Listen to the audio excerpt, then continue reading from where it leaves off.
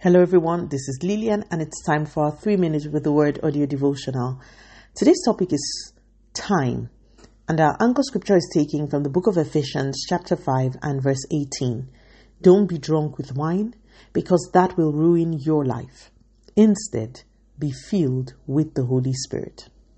Last week, we started to look at the people who had been filled with the Holy Spirit from scripture in order to understand the concept as well as desire or cultivate our own thirst for it. As I sat in prayer sometime last week, a thought dropped in my spirit that I feel led to share. So I have interrupted our trajectory a bit and will go back to speaking about the individuals that were filled in scripture in the next episode. But this inspired thought is both relevant and vital for us to grasp early on in our discourse. As I sat on the floor of my room praying, I heard in my spirit, just as in the natural, people don't get drunk immediately they take the first sip of their drink. You too must spend time with me if you will be intoxicated by me. I knew this was the Spirit of God.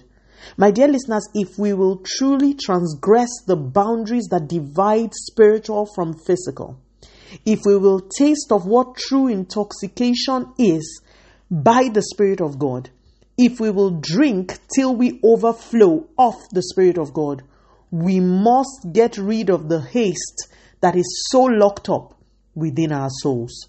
We must spend time with God. I'm going to keep this episode really short because we will come back to this as we progress in the series. But I just wanted to mention this early. With God, there are no shortcuts.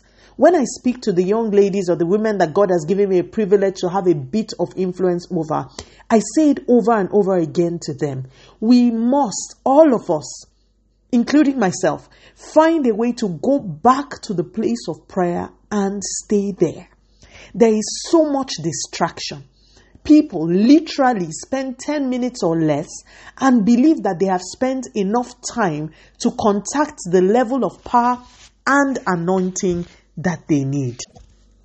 If we will be filled, if we would harness the potential and the power that will come from being filled with the Holy Spirit of the Most High God, we must cultivate systems and find ways to cut out distraction and spend time with the Father God.